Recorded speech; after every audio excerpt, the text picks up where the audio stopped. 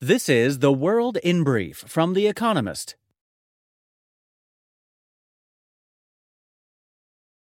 Our top stories.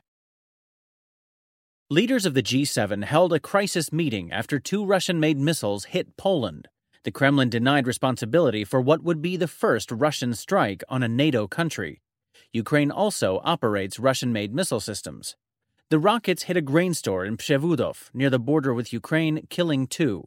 The Polish government called the incident a, quote, one-off, possibly implying it was the result of a wonky trajectory rather than a deliberate targeting. But Poland may still convene a meeting of fellow NATO members who, under Article 5, treat an attack on one member as an attack on all.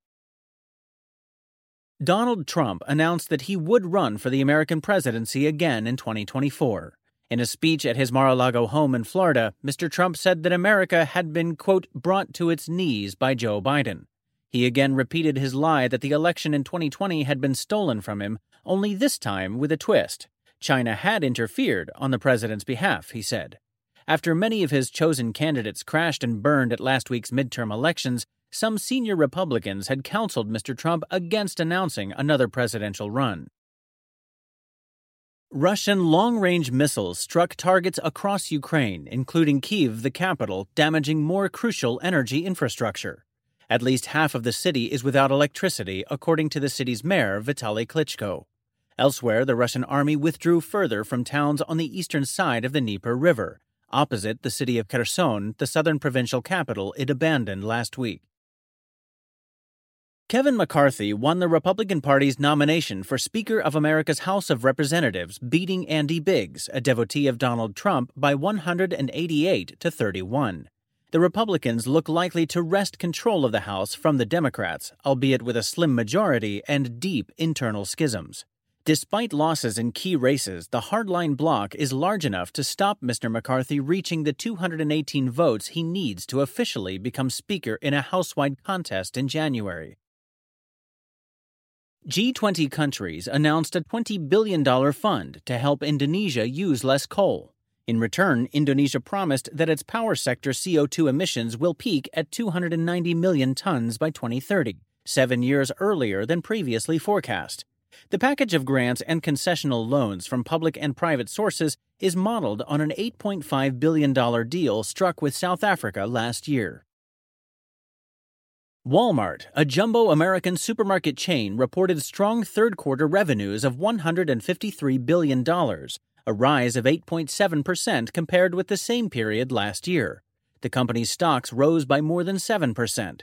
The firm also agreed to pay $3.1 billion to American states and cities, which accused the retailer of contributing to the opioid crisis by failing to regulate prescriptions, although it has not admitted liability. Alaa Abd El Fattah, Egypt's most high-profile political prisoner, ended the hunger strike he started in April, according to his family. Mr. Abd El Fattah, a British-Egyptian activist who protested against the Egyptian government, began refusing water on November 6th to coincide with the COP27 summit. His case has drawn attention to Egypt's human rights record, with campaigners, celebrities, and world leaders calling for his release.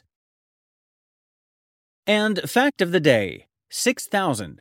About the number of populated islands that make up Indonesia, Southeast Asia's largest economy.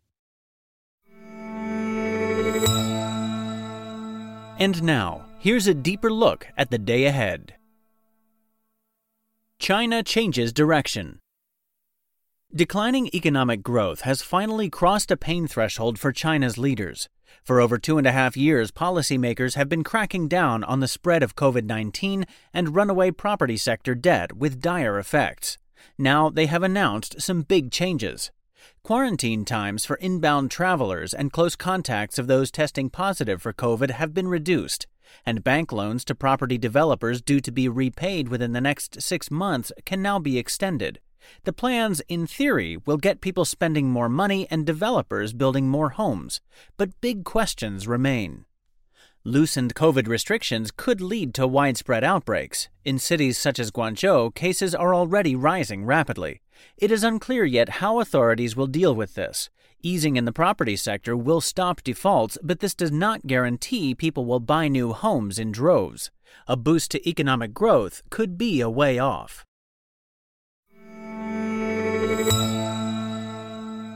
Vladimir Putin's ghost at the G20. Russia's president stayed away from the G20 summit, yet haunts the gathering in Bali. His war in Ukraine has aggravated the many problems from inflation to the food crisis the group is grappling with. It also makes reaching agreements harder. There will probably be no family photo because many Western leaders refuse to be pictured next to Mr. Putin's stand-in, Sergei Lavrov, Russia's foreign minister. As with other recent G20 events, there may be no final communiqué since Russia objects to Western efforts to have leaders denounce the invasion and its repercussions. A draft text declaring that, quote, most member countries strongly condemned the war, while acknowledging differences in, quote, national positions, is under negotiation. Many countries feel they are paying for a conflict that does not concern them.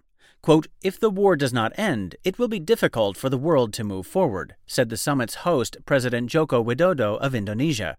Mr. Putin's reply? The largest yet large volley of missiles aimed at crippling Ukraine's power grid.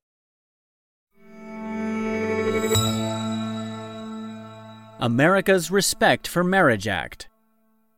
When America's Supreme Court overhauled the right to abortion, it also raised the specter of curtailing other liberties.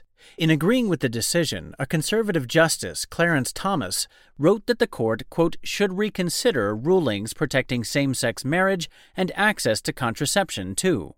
On Wednesday, Congress is expected to pass a law codifying same-sex and interracial marriage, both of which are legal because of Supreme Court rulings rather than federal legislation. The Respect for Marriage Act has been kicking around for a decade, but was revived in July. It would repeal the Defense of Marriage Act, passed by a Republican-controlled Congress in 1996, which allowed states to ban gay marriage, but was later defanged by 2 Supreme Court decisions. Few state Republicans publicly support the bill, but Democrats say they have enough votes to ensure it will pass, and it received 47 votes from House Republicans in July. With more than 70% of Americans telling pollsters they support gay marriage, protecting it is popular. NASA prepares for takeoff again. On Wednesday, NASA, America's space agency, will attempt once again to launch its Space Launch System rocket. The unscrewed SLS was originally scheduled to fly in 2016. The rocket presently standing on the pad was assembled in 2021, but its launch has been repeatedly delayed, twice because of problems with its engines. More recently, the rocket was left out during Hurricane Nicole on November 10th, though NASA's engineers reckon no significant damage was done. But even a successful launch is unlikely to quiet critics.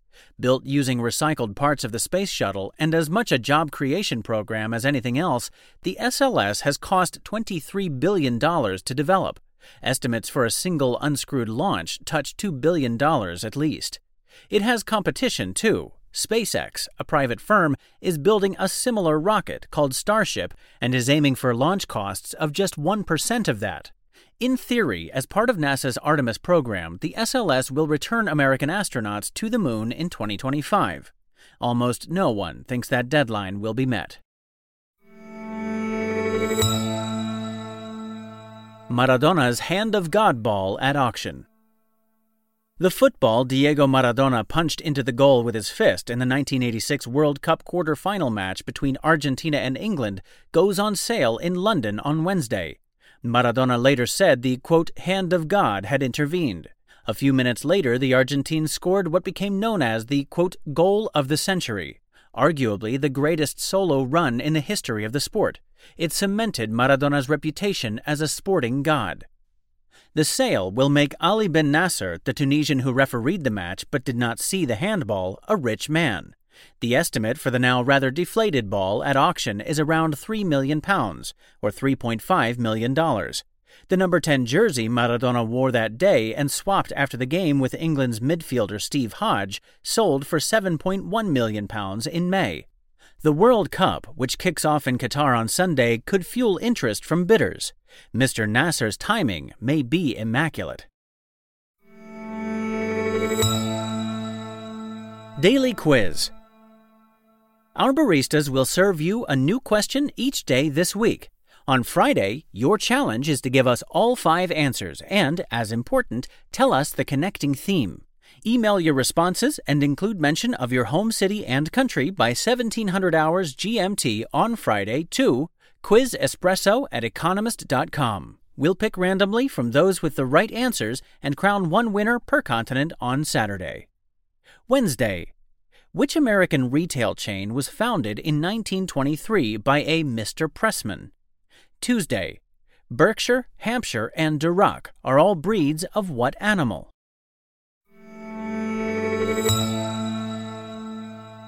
Finally, here's the quote of the day from Aneurin Bevan, who was born on this day in 1897. Freedom is the byproduct of economic surplus. That's the World in Brief from The Economist, available 3 times every day of the week. You can also hear interviews and analysis from our journalists, including our current affairs podcast, The Intelligence, on your podcast app. And subscribers to The Economist have access to each week's full edition in audio. Just download The Economist app to start listening.